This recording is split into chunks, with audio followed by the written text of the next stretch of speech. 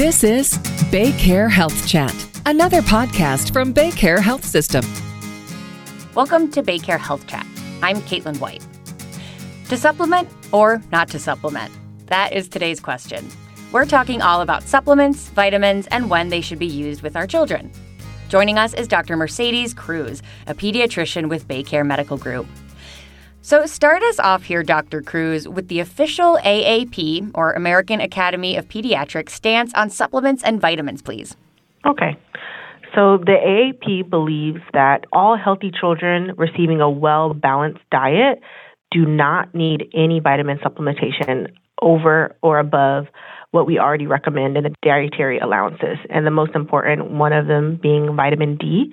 So for infants, it would be 400 units per day, and then for children greater than 1, 600 units per day.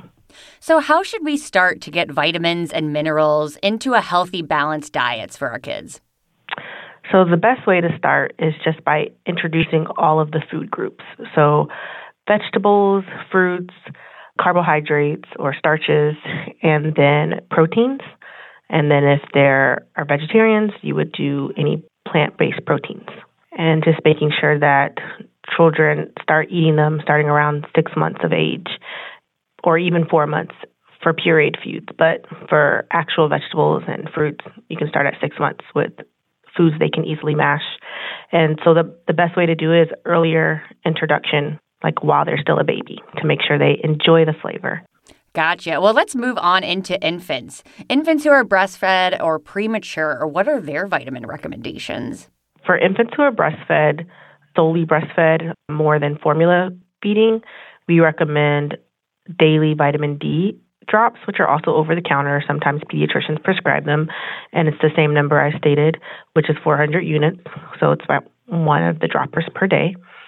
And then for premature infants, you would discuss this with your pediatrician or your doctor prior to leaving the hospital, but we usually recommend Polyvisol with iron, which is basically a multivitamin for premature infants. Wonderful. Now, I know some pediatric populations specifically benefit from vitamins more than others. Can you tell us about those? Generally, if you have a child who we classify as a picky eater, many parents are familiar, picky eaters tend to maybe only want to eat the carbs or the macaroni and cheese. We recommend those children take the over-the-counter daily multivitamin for kids. There's no specific brand we recommend. It can be generic. And then certain kids with chronic medical conditions such as like cystic fibrosis or sickle cell disease, we want to make sure their diets are high in iron because they're more prone to anemia, or any child with a chronic medical illness, especially children with GI chronic medical illnesses, they're more likely to lose and not retain enough iron in their diet, which causes them to have a low blood level. And then kids on a vegetarian or vegan diet or any other restricted diet definitely should be taking a multivitamin, and there should be a focus on finding a good amount of protein, or if needed, if discussed with the pediatrician, some protein supplements, but mainly just protein via plants and making sure there's a focus on getting enough.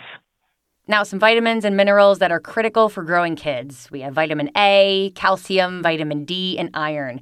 How do these vitamins help promote health in children? So I'll start off with iron because I was just mentioning that.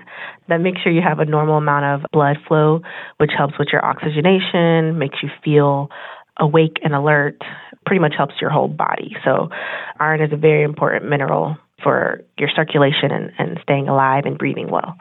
Vitamin A, many may know you can get that from carrots, and it really helps with your vision. Calcium and vitamin D go hand in hand.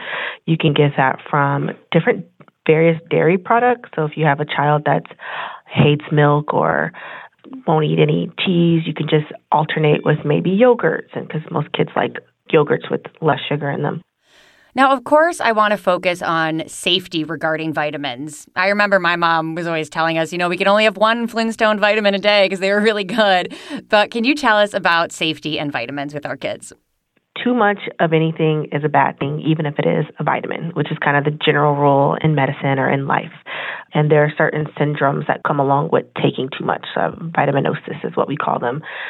but very commonly the child may experience nausea, sometimes rashes, headaches, and even more serious GI side effects or gastrointestinal side effects such as vomiting and diarrhea.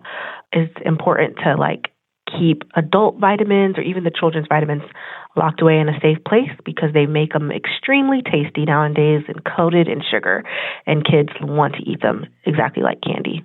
Now, a lot of our kids, they're athletes. They're out there, they're active, they're working out. What are supplement recommendations for children who are athletes? Great question.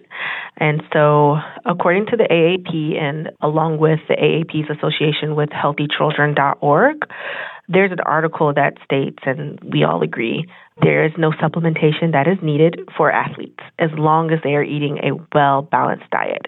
I get this commonly in my clinic with my teenagers coming and saying, oh, my coach says I need to take creatine or I need to start taking protein supplements, and we do not recommend that because the body during puberty has rapid changes that are going to adjust without the supplementation that's needed. And so it could be a little bit on the dangerous side to add extra protein that's not needed, going back to our previous question. So the AAP stance is that making sure they're well hydrated and that they can eat their protein and not take it as a supplement. And the article gives great examples of eating chicken right after a very intense workout or Greek yogurt, something with a lot of protein in it, can help after working out as well. Well, Doctor, a lot of great tips here. Is there anything else you'd like our listeners and families to know about supplements and vitamins in our kids? Just know most of all of the parents out here are doing everything that they need to do to make sure their child has a very healthy diet. And so feel free to just stick to what you're doing and avoid adding any unnecessary supplements, and speak with your pediatrician about if your child needs a multivitamin or not, especially if you give your child fruits and vegetables and they eat meat sometimes or they eat sources of protein and dairy. Well, it's always great to review this information, Doctor. Thank you for sharing today.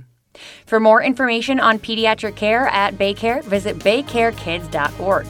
Please remember to subscribe, rate, and review this podcast and all of the other BayCare podcasts. For more health tips and updates, follow us on your social channels. This has been another episode of BayCare Health Chat. I'm Caitlin White. Stay well.